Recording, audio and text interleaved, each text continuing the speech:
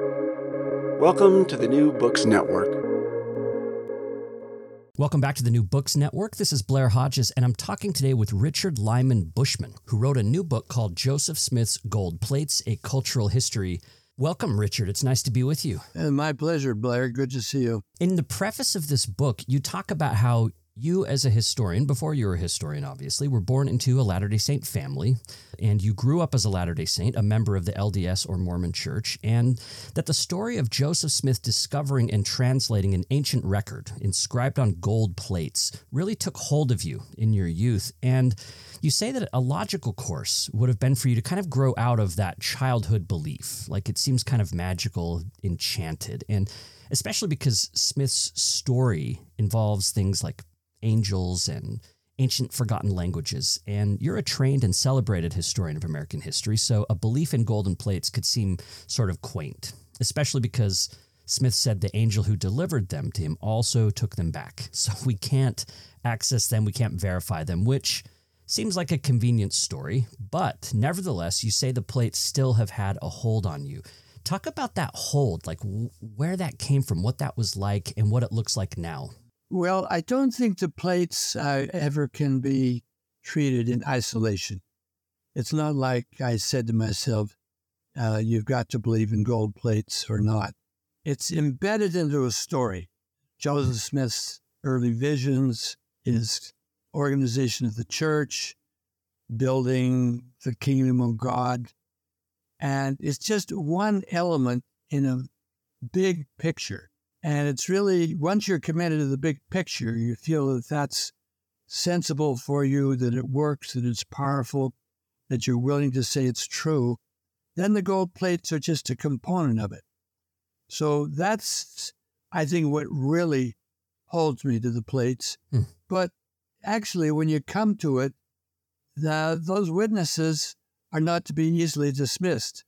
I mean, those people said they saw them. They wrote it down. They don't deny it. And so if it were a less portentous item, if it were just some small thing that happened and all these people said it did happen, we would probably say, of course, that's good evidence.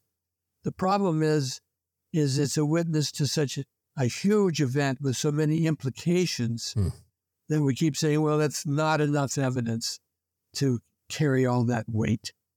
So all around, I've always felt pretty comfortable with the plates. They've never been a source of doubt or contention in my own mind. Thinking of your professional career, did you ever wonder if people would take you less seriously if they knew that you had a belief in something like the gold plates or like the story of Joseph Smith, this God interacting with the world? Well, they knew that, and they did. They all thought I was half crazy. So I've had many instances of that. When I first came to Columbia, the chair of the department was taking me around and introducing me to people. And I came to this guy who was a historian of the Far East. And he said, "Oh, yes, you're the Mormon." So I realized that there are a lot of people who know I am a historian, but I also have this little component in my mind where I believe all these things. And, it leads to struggles, but it's never been enough to make life unbearable in any way. So you're saying there never was a moment when you really had to wrestle and say, maybe this plate story is goofy. Like you didn't have a sort of moment of crisis about a belief in the miraculous like that. Well, the strange thing with me is that I'm a questioner. I have been a doubter. But my doubts all focus on God's existence. Mm-hmm. I was raised under logical positivism, which says that only the things we can sense and the logic that we can deduce from what we sense is real. Everything else is a fabrication. Mm-hmm. And so that's been my problem, the whole ball of wax, not one little component. Yeah, the plates seem peripheral to that almost. It's like if you can get around the God thing, then perhaps plates aren't such a stretch, actually. Yeah, that's the way I feel. You say also that like belief in plates can impact your perspective on life. And for Latter-day Saints, it certainly does. I was raised in that tradition as well. I consider myself a Latter-day Saint. And to believe in something like that, or to at least hold out the possibility of it, also then suggests the reality of God intervening in the affairs of humans. So believing in the plates would make a difference in a person's life, how they live. But I think more interestingly, you also say that Mormon belief has also made a difference in the history and existence of the plates as well. Yeah.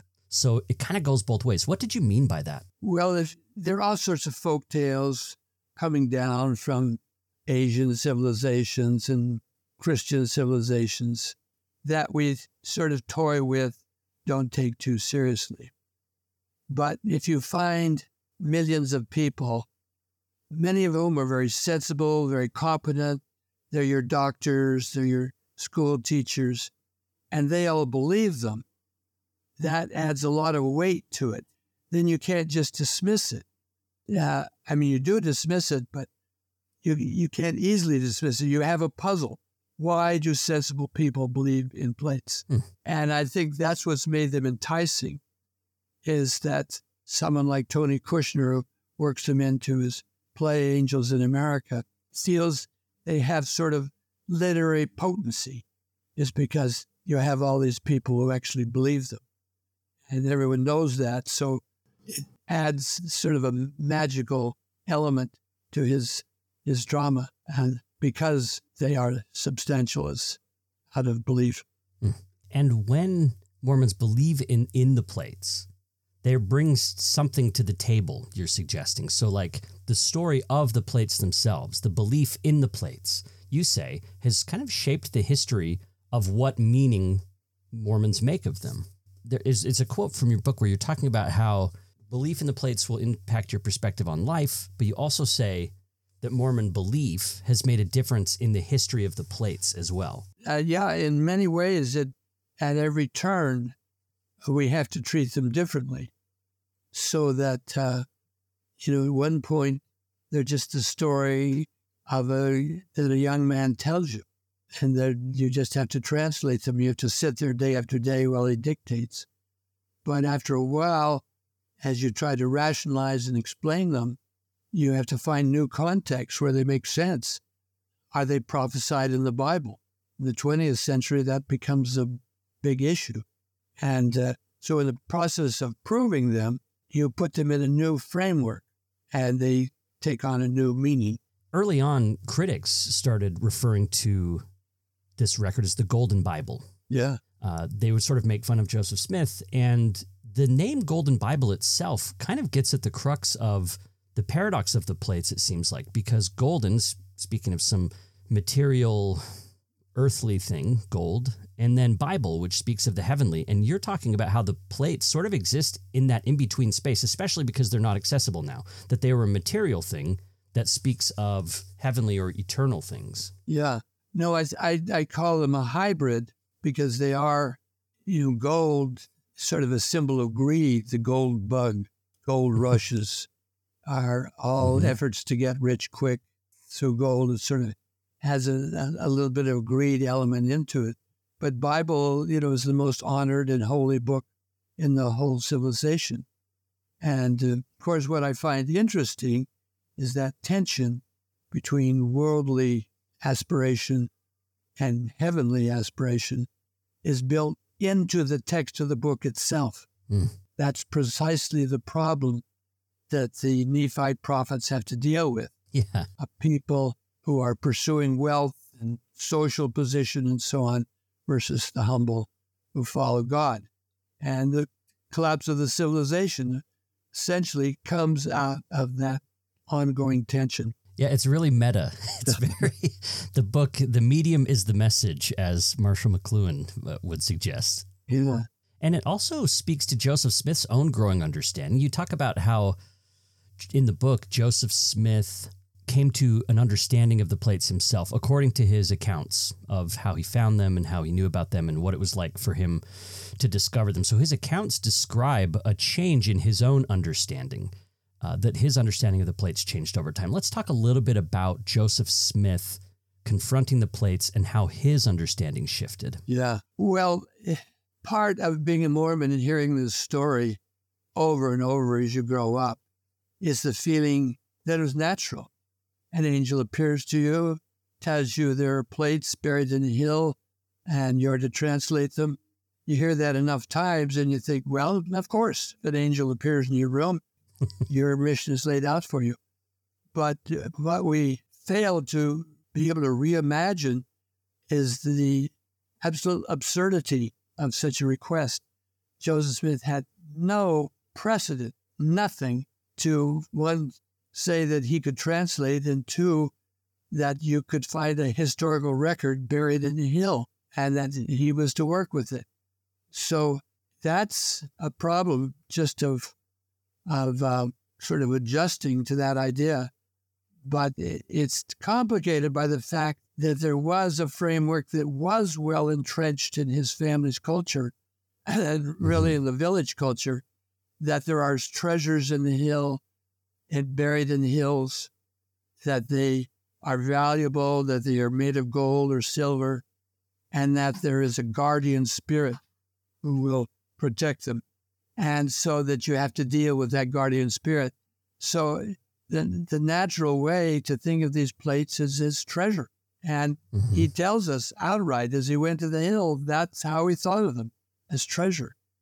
And he couldn't get rid of that. So it took a long time for him to recognize that this, and his family along with him, that this was a record, a history, not a treasure. And so he saw this as a treasure at first, not a record per se, but over time he came to be inspired to be a translator. And you look through the accounts that Joseph left and that some of his collaborators, some of his cohorts had written. You also look at some of the things critics were saying about him at the time and after. And you say the plates themselves, you propose, helped inspire Joseph to become that translator, that Joseph learned from the plates before he was even translating from the plates. Yeah, that's kind of a subtle hypothesis. And it's very difficult to prove. But what I'm trying to say is that Joseph Smith, over the 4 years from when he first heard about the plates until he retrieved them, became convinced they were a record. But not until he got the plates did he think he was to translate, which was totally out of line for him, far beyond his education. It was not something he would ever aspire to. And what persuaded him that? Well, first of all, receiving the plates and finding them with a language on them. He told Joseph Knight when he brought them back, the plates back from the hill, I want them translated. So then he finally saw translation as a problem. And of course, it takes him a while to realize that he is to translate. He thinks he'll take them to learned men and they will help him translate or translate them themselves. But it took months for him to realize that he was to translate. And it seems like there was this crossover in the sort of magical lore that you talked about, the treasure digging, the guardian spirits, that there was some crossover in that culture and then how he ended up translating, which has caused some controversy to the present, even among members of the church, especially when it comes to how Joseph translated the records. So there's an earlier account where Joseph's brother, this is in the 1830s, where Joseph's brother says, Joseph's going to tell us how he translated the Book of Mormon now. Take it away, Joseph. And Joseph gets up and just says, I translated by the gift and power of God, and it wasn't given to the world to know all the particulars. So Joseph isn't being outright like, here's how it worked, ABC. And so we have these different accounts. We have accounts of Joseph using these spectacles that came with the plates, these precious objects. We also have accounts describing him putting a stone in a hat. And for years, the institutional church emphasized the first kind of description of how that worked. but has since come around to say, yeah, the stone in the hat situation seems to hold up according to the records that we have, and we possibly even have that stone that he used. And some members of the church have resisted that and said, no, that's not right. That doesn't sound right. So maybe talk a little bit about that controversy over the translation method and what it suggests about how Latter-day Saints and others think of the plates and how they were translated. Yeah, it's been quite a problem. There are pretty good witnesses, David Whitmer and Emma Smith notably, who said he used a stone in the hat. Eventually, he probably started out using the Urim and Thummim when Martin Harris was translating. But it's remained controversial. And finally, officially, the church has recognized the validity of these comments about using the seer stone. So that's been accepted. But there are scholars, Jonathan Neville and Jim Lucas, who have said, no, that's not correct. It was the Urim and Thummim. He used the Urim and Thummim from beginning to end. I stand aside from that controversy. I just don't think there's enough evidence. I do think David Whitmer's and Emma Smith's comments have to be taken seriously. I think there's a very good chance he did use the seer stones, but there's just not enough to nail it down. So we're going to have to live with what we've got. It kind of reminds me of in early New Testament studies, scholars apply one of these criteria to the text to determine whether it was an early account, is the criterion of embarrassment. And it's basically like if the text makes a claim that later Christians might have found uncomfortable or sort of embarrassing, the scholars would say that maybe that increases the likelihood of that being an earlier thing that was probably a real story. And I couldn't help but think about that criterion when I think about the seer stone, because it seemed like even Joseph Smith himself would sort of distance himself from some of the earlier treasure digging lore and maybe not be as comfortable saying, yeah, I put a stone in a hat and put my face in it. Like it doesn't, the criterion of embarrassment would suggest that the fact that Emma, his own wife, would tell that story, that could increase the veracity of it, or like, oh, she's not going to make that up later on, you know? Well, I think there's some truth to that, because I think there was a point at which embarrassment did affect rather profoundly the stories the Smiths told of these early years. And it occurred when E.D. Howe published Mormonism Unveiled in 1834, in which he brought charges not so much against the story, but against the family's character. They were said to be liars, that they deceived, that they were no good, they were superstitious. And that was based heavily on their money-digging exploits. They were thought to be a lower grade because of what they had done, the searching for treasure. And so while before the family had not been particularly embarrassed by it, from that point on, they made this, from 1834 on, the accounts made every effort to minimize the gold digging history they had. And they actually introduced the word Urim and Thummim to describe the translating instrument, which had been called interpreters or spectacles, because it had a biblical ring. It wasn't a very good name, because in the Bible, the Urim and Thummim are two stones at the breastplate that the high priest put in his vest, as it were, in order to pass judgment on cases that were brought before him. They weren't really translating instruments at all, but they gave some dignity and some biblical basis to the stones. So after that, everyone used the word Urim and Thummim to describe the stones in order to sort of obscure the treasure-seeking roots of the thing. That's Richard Bushman. He's Gouverneur Morris Professor Emeritus of History at Columbia University, and we're talking today about his book, Joseph Smith's Gold Plates, A Cultural History.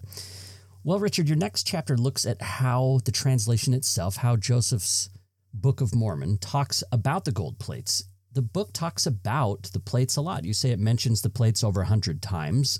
And what do you get from the Book of Mormon text itself about the physical record? Well, what interests me about the Book of Mormon is how explicit and detailed it is in describing the writing method, how what materials were used and how was it done. You don't get any of that in the Bible. And the Bible doesn't describe what it's written on. If you were just guessing, you'd probably say parchment, but it's not really known. But the Book of Mormon talks about it as part of its own self-consciousness about editorial process. It's very much aware of people writing down the plates, passing them on to someone else, insisting that the record must be kept. So it's a book whose editors are describing the process they used to put the book together. And that's something you don't find in the Bible, but is everywhere in the Book of Mormon. Right. And what does that suggest to you in your wider story of looking at the cultural history of the plates, that the record itself is so self-referential? Well, I find it peculiar that it should be, especially because concurrent with the development of the Book of Mormon, there is this movement sometimes called the higher criticism, which is questioning the methods by which the Bible was written. So the very questions that the Book of Mormon is explicit about are the questions that scholars are asking about the Bible, in which the Bible is silent on, but which they're able to sleuth out and devise a system saying that it's an editorial work. Various manuscripts are blended in one way or another. Transition points are inserted and so on. And that process, which seems shocking to standard Christians who thought every word was inspired and just came from God's mouth to the written page, they felt uncomfortable hearing about the process. The Book of Mormon is very explicit about, quite openly. And so I think, in a way, it confirms the higher criticism description of Scripture as a historical document created by real historical figures writing down their experiences with God. And the next chapter of the book talks about the impact that the plates had on the lives of Joseph Smith's family and friends. You describe the plates sort of like a dense star that has a gravitational pull that could pull in the lives of many people. And in Joseph's immediate family, it pulled some people together and pushed others apart. Yeah. Talk about the family reaction and how the plates impacted them. Well, there's a little mystery there because the family and a small group of people close to them accepted the plates quite easily. They spoke as if, they had them. They spoke of where they were buried.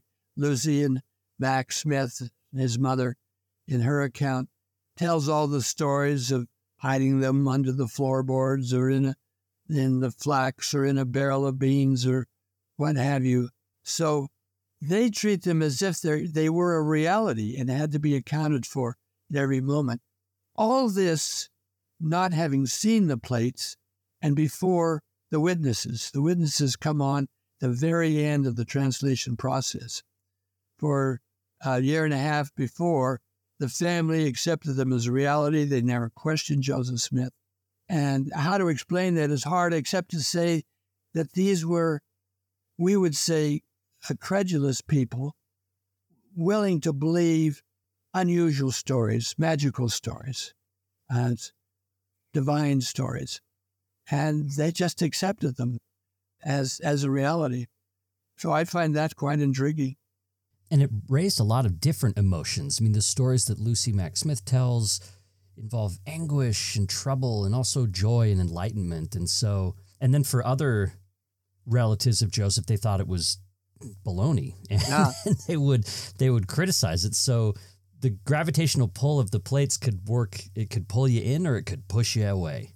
No, that's absolutely true.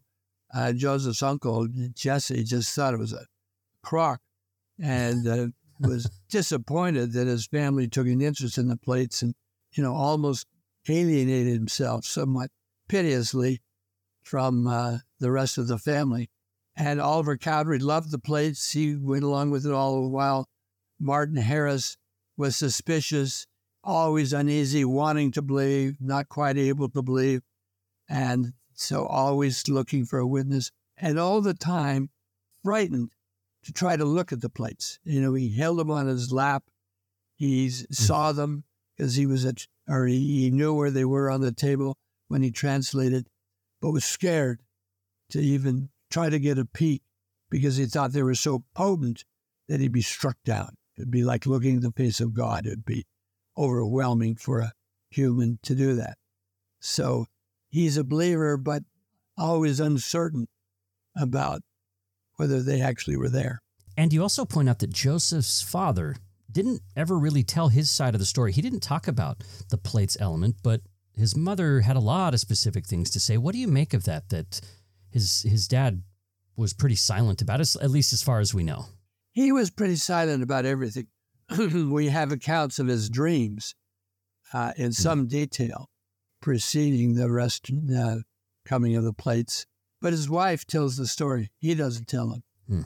I picture him as a man who was sort of tied up within himself, uneasy about his life, whether or not it had been successful, and quite not wanting to sort of tell the whole story, but still a very potent force, because if he had doubted when Joseph Keat brought the story to him of the plates on that first September day, it probably would have ended the whole enterprise. Joseph wouldn't have believed it, but he was able to believe in the plates. So the story went on. And let's talk about the witnesses. You mentioned this a little bit earlier, but Joseph Smith says he showed the plates to 3 witnesses who also saw the angel with the plates. They left this testimony to that effect. It's still published in the front of the Book of Mormon today. And then there were 8 witnesses that saw the plates themselves and handled them. Their witness accounts talk about turning the leaves or like really seeing them and interacting with them. And how do you grapple with those witness accounts? What kind of questions would a historian bring to those witness accounts? Well, I wish the provenance of the witnesses' statements was more complete. I mean, we don't know who wrote that statement. We don't know if it was signed. We do know it was not repudiated, so I'm not throwing its veracity into question. But it was, I just wish we had it nailed down a little bit more. But what really interests me, and I think everyone who reads it senses, is they're so different. As you say, one of them is ethereal. It's God speaking. And the other is very temporal. People just turning things over. I put this in the category of the plate's own ambivalence. They are a hybrid item. Are they heavenly? Are they divine? Or are they earthly? And of course, an angel brings them. They're a miraculous item. On the other hand, they're buried in a hill. They've been sitting there for thousands of years. Joseph has had to lug them home. So they have this sort of bifurcated identity of heavenly and earthly at the same time. And the witnesses continue that division. I like how you situate them in terms of the rationalism of the age, right? The witnesses' statements themselves signal what was believed to be persuasive or something that could convince people or that would have any weight to begin with. So they put their words to this published book, signals the growing skepticism of the age. It's the age of reason. We have Thomas Paine's ideas about human knowledge and rational skepticism. And these ideas were starting to get down into all levels of American society, not just the elite people, but even people like Joseph Smith and some of his friends and family would be plugged into that. And that the witness statements are a product of that kind of cultural need to be rational. And it was kind of a class division. You know, there's the educated class, people of property, the professionals, both lawyers and pastors and doctors and printers. For them, the Enlightenment is a presence. But then there are sort of the country folk, and they're still doing treasure seeking, believe in all sorts of miraculous items. So the Smiths sort of fall in that border. They're below the enlightened class initially, but then they're sort of brought into this group of educated people and have to encounter them. And so they themselves have to negotiate how they present themselves in order to gain a footing in both camps. And sometimes that was the subject of ridicule itself. I don't remember if it was Mark Twain. I think it was Mark Twain who said something like he would have a hard time believing it, even if the whole Whitmer family, if the entire Whitmer family said that they had seen the plates or something. Right. Yeah. The statement of the witnesses surprisingly are sort of dismissed out of hand. No one really takes them seriously along the line. And you point out that, like Latter-day Saints, people who came to believe early on, they would read the Book of Mormon and feel a conviction in it, feel moved by it, believe in its truth. They weren't going around with the witness accounts, showing them around. Like, hey, check these witness accounts out. Like, believers themselves were not really focused as much. Not just critics that might not have been convinced by them, but believers themselves kind of maybe overlooked the witness statements or held them to the side. Yeah, very rational people like John Corll or Parley Pratt, when they joined the church, they mention the witnesses, but they don't put their weight on them. They're more interested in the biblical connections and the biblical support for the Book of Mormon. And then you have critics who see the story of the plates as a threat to belief in general, because in this age of skepticism, there were some people that were really fighting for belief. They're trying to uphold faith and make faith seem more rational. And so if you have this kid show up with plates and stories of angels, they start to say, oh, that's too fantastical. If we start believing in that, these people are being duped. That doesn't look good for religion, because now you can question all kinds of religious questions about a virgin birth of Jesus or walking on water, or all these miracle stories from the Bible start to look questionable if you've got this new story about gold plates. Yeah, that's right. And they saw Mormonism as very dangerous, as appealing to sort of the least trustworthy human impulses, this yearning for the miraculous and the fantastic, and really had to be stamped out. They saw it as sort of a proto-Islam, that, the revelation and would result in something like Islam, a band of fanatics who would use force to bring people under their banner. So it's, it was a lot of very heated rhetoric against Mormonism when it's just a trifling little religion, just, a few thousand people. And yet it was symbolized so much that the Enlightenment feared. Other skeptics you describe tried to use the plates to their advantage, and they would try to trap Joseph Smith. So if he's claiming to be a translator, then they would try to get him in a situation where he would claim to translate something. And you mentioned some of these instances. There's a Greek psalter that was brought to him. There's the Kinderhook plates, which were manufactured at the time, and people brought them out and they said, hey, we found this record and you're a translator. What did you make of those stories? Did they call into question Joseph's story of the plates? Were those effective ways for skeptics to go after Joseph Smith? Well, they didn't prove to be effective. They thought they trapped Joseph Smith and caught him falsely trying to translate them, but no one paid much attention to them. What interested me about that was what it says about Joseph Smith's own situation. Here he was given this gift to translate, which was, as much a shock and a marvel to him as to anyone, and then told that he was to continue as a translator. And there were many documents that would come to light, which he would translate to the benefit of mankind, but he never knew where they would come from. The Book of Abraham just as a set of scrolls that a traveling exhibitor was showing to people so when someone comes with the Greek psalter or with this set of buried plates with characters on them, he had to sort of give it a try. Is this my next Book of Abraham, my next Book of Mormon? So it put him in a funny position. Because also there's a lot of pressure from his own people. They were thrilled with this idea of translation from ancient times. They wanted more. Give us another one. And so he was sort of stuck trying to try these things out. But those two, the Psalter and the Kinderhook plates, just didn't work. And I think it kind of becomes clear that a person's predisposition to believe or disbelieve Joseph Smith helps determine what they make of a Kinderhook plate story, for example. So if someone's more inclined to believe Joseph, that wouldn't cause a problem. If they're less inclined to, then they would say, oh, this guy is a fake. And I was interested in your point that for Joseph, you could say, oh, he was just an egotistical person who, if he's presented with this opportunity to show off his claimed translation skills, of course he's going to just say some stuff.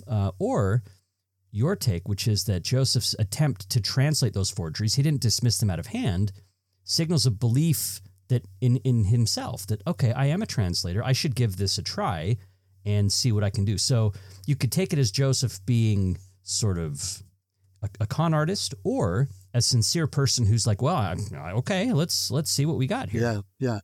I think that's right. Again, that's exactly the way I feel about it. Chapter 6, I think, the next chapter, might be my favorite chapter in the book. It's about fascination. And this is a chapter where you trace public reception of the gold plates through the 19th into the 20th centuries. And you trace a really fascinating development here. So early critical accounts that we've talked about simply accuse Joseph Smith of outright fraud. This is a fraud. This gold Bible story is goofy. Within a few decades, though, after Smith was assassinated in the 1840s, you see some attitudes changing. You see the public rhetoric around the plates changing to more an interesting curiosity or a quaint curiosity, right? Yeah, they become a tale to tell. They come at a time when the printing presses are really coming into their own, all sorts of magazines and newspapers hunting for material. And they appeal to an audience that wants stories. And so there are writers like W.T. Purple who sort of pick up this story. And they're not condemning. They're not trying to stamp Joseph Smith out. They're not calling him an imposter. They think he's an intriguing tale to tell. And so that comes along. And then that's followed by novels like Lily Dougal's at the end of the century, where she really tells the whole story of Joseph Smith in sort of a sympathetic way. You can't just say he's an idiot because that makes the story dull. You have to have some real psychological yearning or striving in there. And so they sort of fit into this interest in the fantastic. And Joseph Smith is very helpful, a very appealing story for them. I loved that arc, seeing the vitriol and sort of anger and panic of the first encounters with the plates, moving into this curio cabinet situation, and then moving into a more psychologically complex and interesting literary approach to Joseph Smith. None of those people saying Joseph literally had plates or was exactly what he said he was, but becoming more sympathetic over time. And Lily Dougal's was especially interesting to me. I'd never heard of this. The novel she published in 1899, The Mormon Prophet. Where did you find Lily Dougal? I think it was just a Google search of some sort.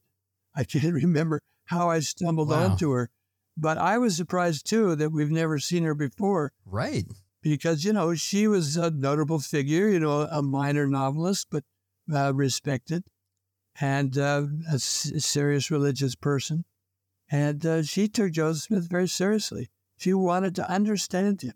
I saw her, she's not really in the same vein as Fawn Brodie, a later historian who wrote a biography of Joseph Smith, but there was some similarities between Lily's take and Fawn's.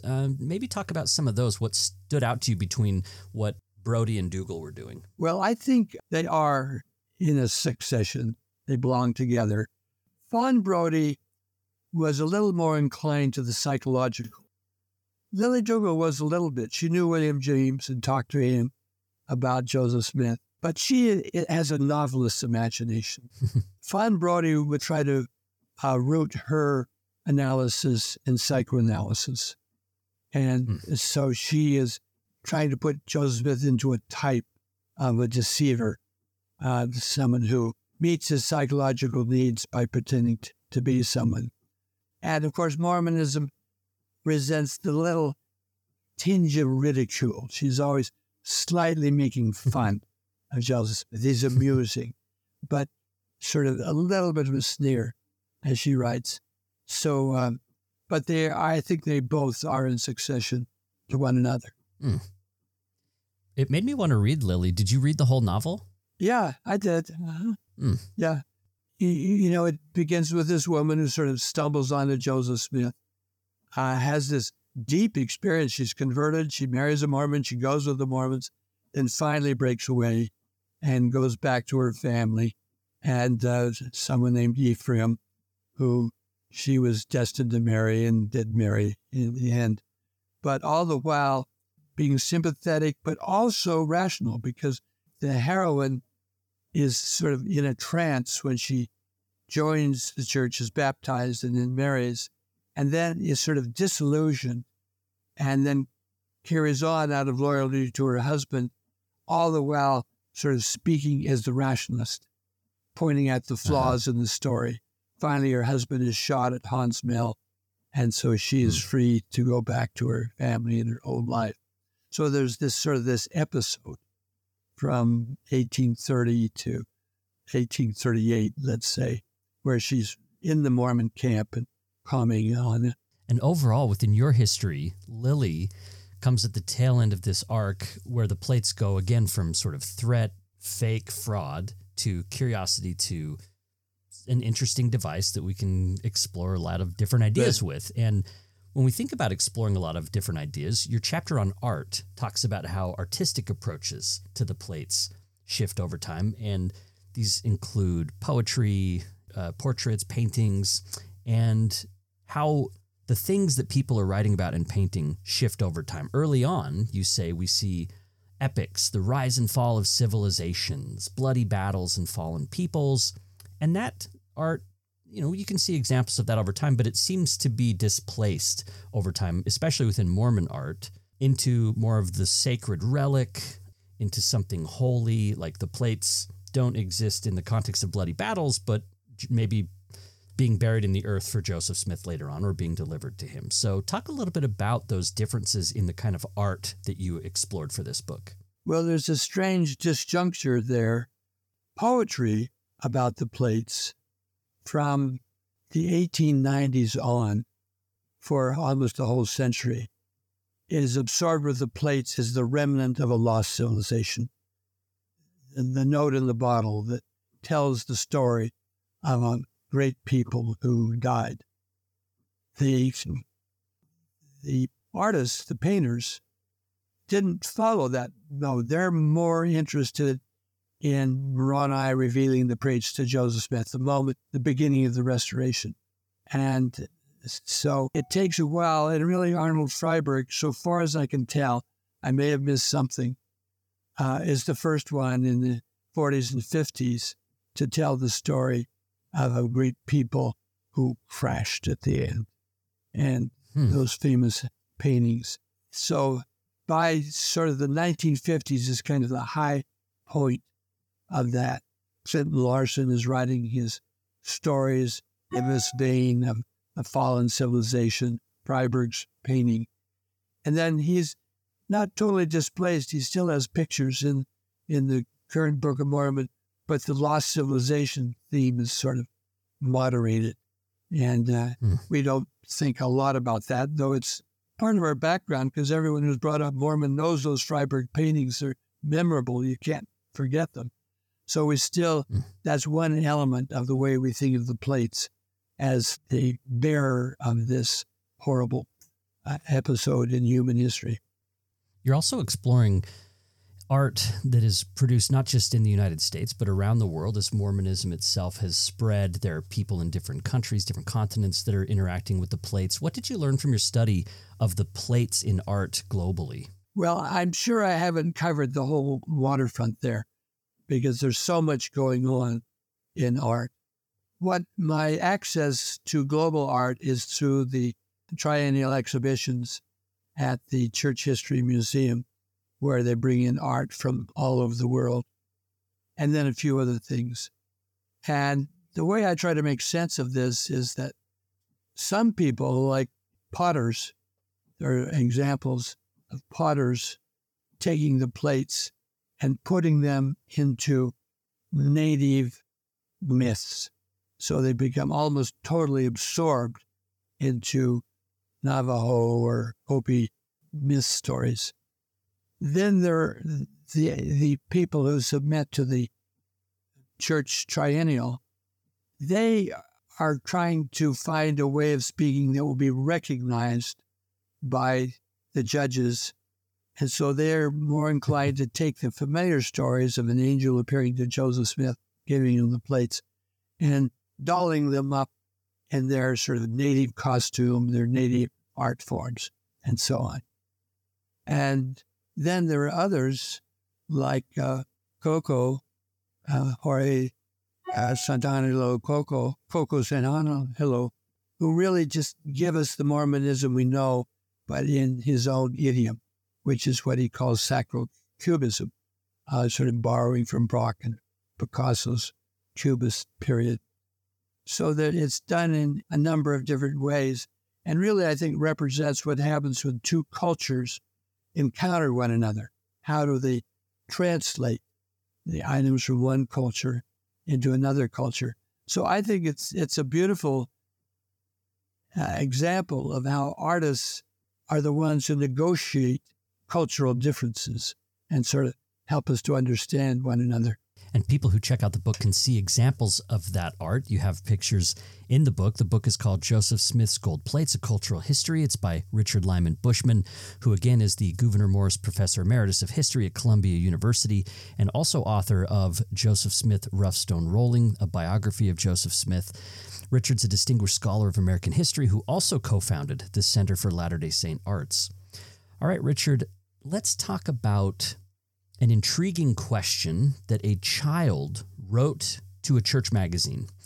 They asked why the plates weren't preserved in a museum so that people would know that Joseph Smith was telling the truth. And, the article itself, I think the answer is something like, well, we need to have faith, and so this is something we can exercise faith in. But you were more interested in the question of, if we did have them and they were in a museum, how would they be situated? Because museums place artifacts in a context. They tell a story. They put similar objects around them. They put them in a surrounding narrative. So if the record was available for a museum, how might a museum curator situate them? And you talk about 4 different possibilities. And the first one is the simple story of Joseph Smith, a young boy being led by an angel to the plates. This is something that, maybe we would see in a church museum where they would kind of present the church's current emphasis as the record being a testament of Jesus Christ and so on. Another example you say would be the skeptic's story of this plates as an imposture. They're contrived to deceive the public. What would a display look like if that was the museum's approach? Well, I think even if you call them an imposture, you have to explain where the idea of the imposture came from. And that is a big problem. It's not altogether evident where Joseph Smith would get the idea of plates. So there has to be something worked out on that. And the people who have dealt with that question want to say that they were sort of a psychological need, or they say that they grew out of his treasure seeking. And so I think and I sort of accept that argument, they were connected to his treasure seeking, you would have to somehow put in the display along with the plates examples of people seeking gold coins and what they did at night in order to discover treasures in the earth. So you somehow have to evoke that. So maybe some old rusty shovels from the time, right. Some dirt from the hills, maybe some artist depictions of the mounds that people would dig through, things like that. So I think that would be the best way to talk about them as a fabrication of his. And you say that it is sort of connected to that.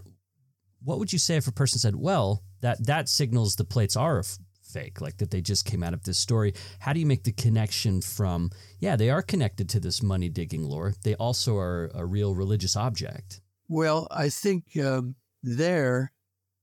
think you have to, well, of course, the witnesses would be part of the exhibit, that they actually saw the plates. But I think more descriptions of the plates in the Book of Mormon. The Book of Mormon really invents the plates. It's one thing to say, there are gold plates with treasure on them. But the Book of Mormon elaborates who made them, what was written on them, how were they passed down. And so if Joseph Smith is making it up, he didn't make it all up before 1827. There's a lot going on when the Book of Mormon is being written. And so I think some of that, of passages from the Book of Mormon, would have to be tacked on the wall nearby plates. And if they wanted to situate them as an ancient artifact, then what about that? What could be placed alongside it? Are there things that match the idea of these metal sheets with records on them and so on? Well, of course, that's sort of a small industry, maybe not a small industry, a big industry, that people frustrated by the fact that the Bible doesn't speak of gold plates and there's not a lot about it in history, have searched, scoured the earth, and especially the area of Palestine and nearby for examples of writing on plates. And there have been many found. They don't quite connect. They don't tend to be long histories. They tend to be memorabilia or a memorial to a great event, a transaction, or a great king's conquest or something of that sort. But you would want to show many examples of writing, including examples of writing in Latin America, around Colombia and Venezuela. There have been found artifacts written on gold, or tumbago, which is an alloy of gold, talking about the people. So yes, that would definitely be part of the exhibit. When you're situating the plates alongside other kind of sacred records and relics, you talk about how they kind of stand alone. You compare them to Moses' stone tablets. You talk about the Tibetan Buddhist terma, which are these texts that are said to be buried in the earth written by a great master, that are later dug up and translated by a contemporary in sort of a Joseph Smith-like story. But when you think about those contexts, you still say the plates remain unique. Yeah, well, I'm saying two things at once there. They don't quite fit. They're not quite like the tablets, as we all sense. They're not like a relic, which has a different function. Relics are to gain the powers of heaven through a saint who is associated with the relic. And the terma, the substance on which they're written, whether a leaf or bark or whatever, is of no import and is very temporary. So they don't ever fit perfectly. But what I really want to say is, through the history of world religion, there have been objects that have borne messages and have promised contact with the divine. And the Book of Mormon sort of is one, not completely parallel, but similar. It sort of belongs in that large contingent of holy material things. It seems like each of those things kind of stands alone. Maybe the Quran as well. There's this idea of the eternal Quran that existed, that was sort of given through Muhammad. So an idea of a text that exists just eternally in Allah's existence or whatever. So each of these, the terma, the stone tablets, the plates, they all kind of have their own things that kind of set each of them apart. That's right. But I think the plates, one reason they seem so weird to people who just stumble across them, is that they don't have a category for placement. Where do you locate if you're just someone who stumbles across Joseph Smith stories? And I'm hoping to provide a context that doesn't really explain everything, but allows you to say, yes, well, that's what religious people do. It's like visions.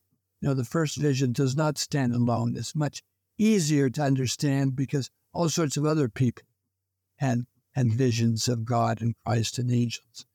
So it's a matter of recognizing the global world religious scene and finding a place for the plates. That's Richard Bushman. We're talking about Joseph Smith's Gold Plates, A Cultural History. We'll take a break and be right back with more on the New Books Network. Is it that late? Dad'll be here any minute. Better tell Mother she's needed in the kitchen. Ah, yes, the classic nuclear family. Dad, mom, 2 kids, a white picket fence, and everybody knows their role. I grew up believing this was the one right way to be a family, and I believed that until I started getting to know real people who didn't fit that mold. We're watching this old nuclear family model explode in real time, but we don't need to hit the panic button. We can let curiosity lead the way. I'm Blair Hodges, host of Family Proclamations. I'm on a quest to find out everything I can about family, gender identity, and sexuality, and I want you to join me. On this podcast, I'm talking to best-selling authors about marriage, divorce, cohabitation, single adulthood, parenting, childlessness, adoption, fostering, gender identity, human biology, and lots more. We'll learn about different families and identities, past, present, and future. So please get ready to surrender old stereotypes and embrace new perspectives. There's no single way to be a family, and every kind of family has something we can learn from. Check out Family Proclamations anywhere you get your podcasts and at familyproclamations.org. Presented by Fireside with Blair Hodges. Dinner time. This is the time for pleasant discussion in a thoroughly relaxed mood. Welcome back to the New Books Network. This is Blair Hodges.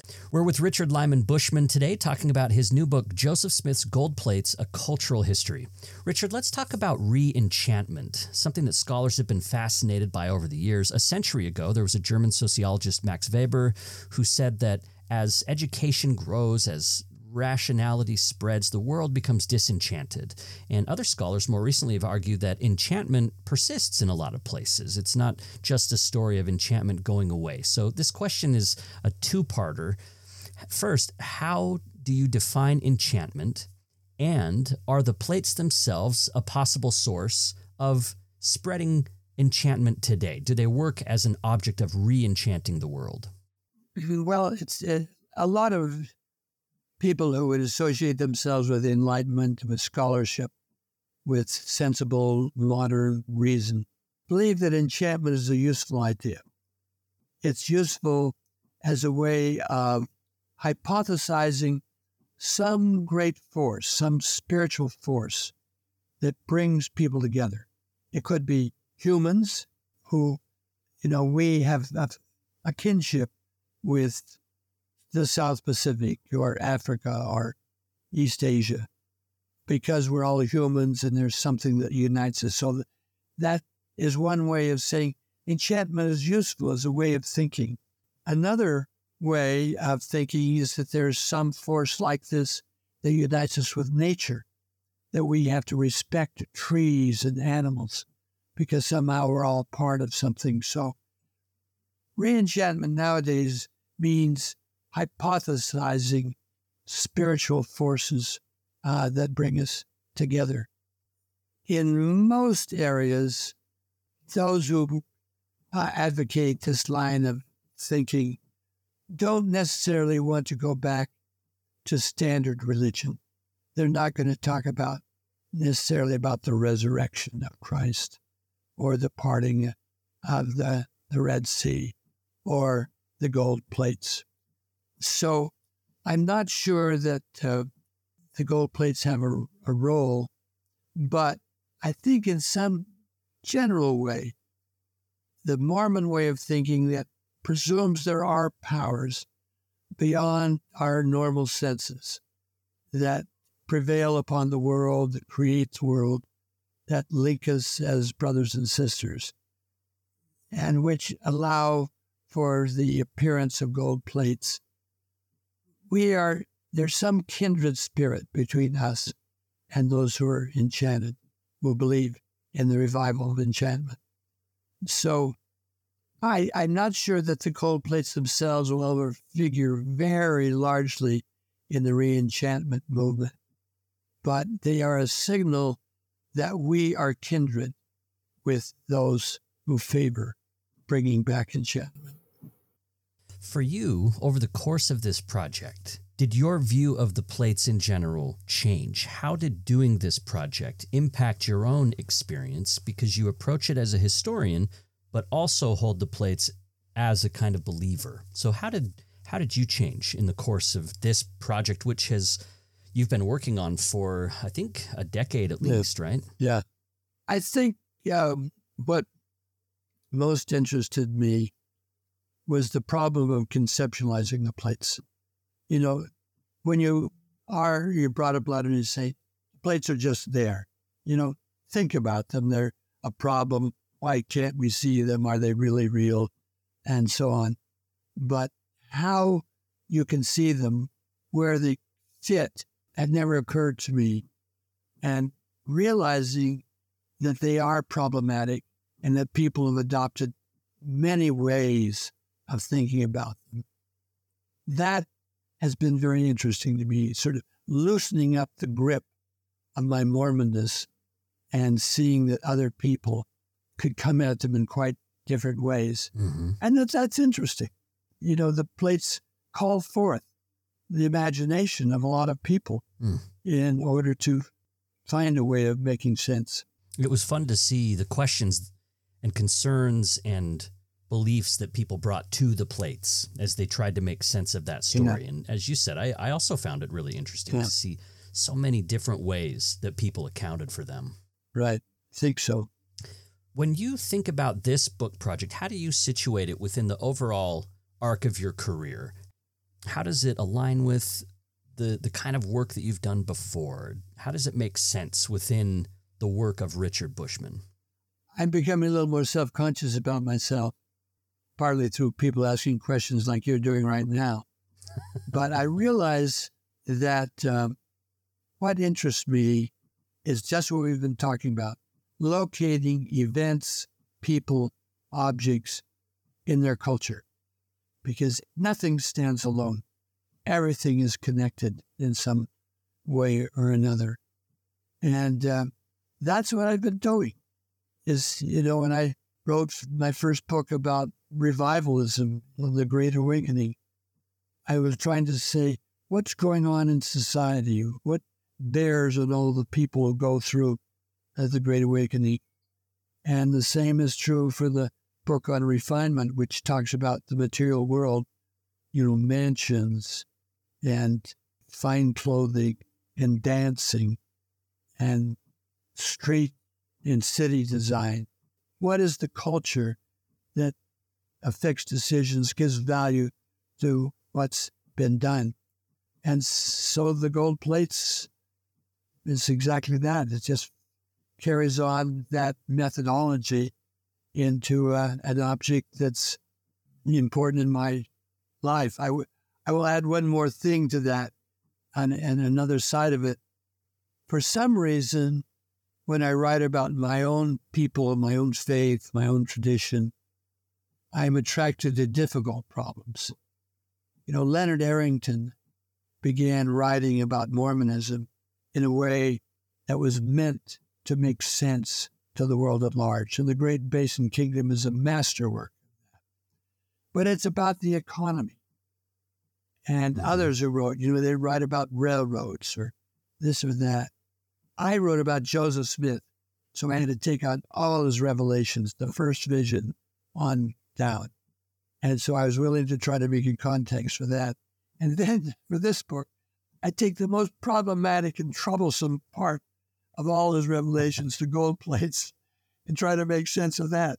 So I don't know if I'm trying to pursue my own struggles or my own concerns about my religion, but I want to sort of dig out the most difficult problem and try to cope with it. And maybe describe the difficulty one more time, because when some people hear about Joseph Smith and think about difficulty, they might think about something like revelations about polygamy, right? Yeah. Or things that are troubling to the moral consciousness of people today. So when you're talking about the plates as a problem, it seems like you mean that in a really specific way about what problem they are. That's right. I'm less concerned with social problems like polygamy, like gay marriage, and so on. I have to deal with them, but they don't intrigue me. What intrigues me is reality. What are the things that are real? It goes back to my original concern about, is God real? I want to know if the manifestations of God in my own particular faith and the revelations of things holy and unseen if they are real. So that's what I've focused on.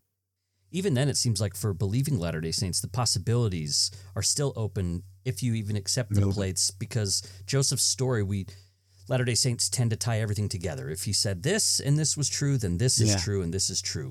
Melissa Inouye, a friend of ours, has described it as Christmas lights, that if you pulled one of the Christmas lights out, the whole string can go out. So if you pull the plates out, the whole Mormon string goes out. If you were to pull polygamy out and say, oh, Joseph was wrong about that was him being lustful and whatever, you pull that light out, then the plates lights go out.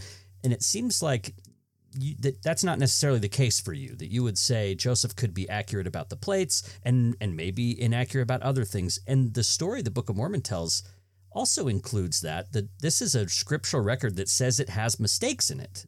This is what's interesting to me in the Book of Mormon is the text itself says, look, there are mistakes in here. Forgive us for those. Be glad to God that you can see those. So it seems to me that you're not like, if the plates are real, everything else is right, but rather if the plates are real, wow, the plates are real. Yeah. You know?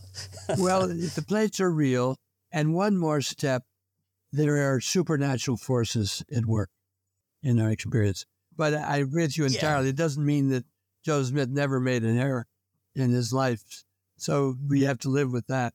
Let's talk about regrets, challenges, and surprises, Richard, to conclude our interview today. This is something that I do in another podcast I host called Family Proclamations, where I love to ask the authors at the end of the discussion if there's anything they regret about the book now that it's out. And there's always things. I mean, it could be a couple typos or something, or it could be like, oh, I wish this chapter was beefier or whatever. So I ask about that. I also ask if there's any main challenge that they faced in the course of writing their project, or if there's something that surprised them most. And we kind of spoke to that one. I asked you about like how you changed in the course of writing this book. So if you have any regrets or challenges that are interesting, that I'd love to hear about those before we go. Well, I have a response that was true for Rough Stone Rolling as well. I always feel that within my subject matter, there are depths I have not plumbed. And I can't necessarily describe what they are, or I probably would have written about them in the book. But, I always feel like Joseph Smith's character, there is something deeper and more interesting. If I would have thought about it another 20 years, I could have discovered. And the same with the plates. I mean, they imply so much, and they're so mysterious and I think wonderful that I feel a little bit pedestrian in my treatment, try as I would to get one more layer of meaning. So I would say that's my one uncertainty. And I do have this view that the more you think about something, the more you see. And if I would have spent another couple of years, I would have seen more. But on the other hand, if I would have spent another 20 years, I would have seen more. So eventually you just have to give it as it is and hope for the best. That's Richard Lyman Bushman. He's Gouverneur Morris Professor Emeritus of History at Columbia University, and the author of many books, including the ones we mentioned today, Joseph Smith, Rough Stone Rolling, and Joseph Smith's Gold Plates, A Cultural History. He is a distinguished scholar of American history who also co-founded the Center for Latter-day Saint Arts. And one more very trivial question, Richard. I swear I saw a cover of the book somewhere that said Joseph Smith's Golden Plates. Am I making that up, or was there a possible different title happening and it went from golden to gold? I don't think so, but the distinction was a source of terror at one point. I never even raised the question in my own mind about gold versus golden. And I know it means a lot to some people who insist if you say gold, it sounds like it's pure gold, which would be very difficult. If you say golden, it's an alloy, which most people now believe it was an alloy. And the fact that I used gold plates, I thought, geez, should it have been golden?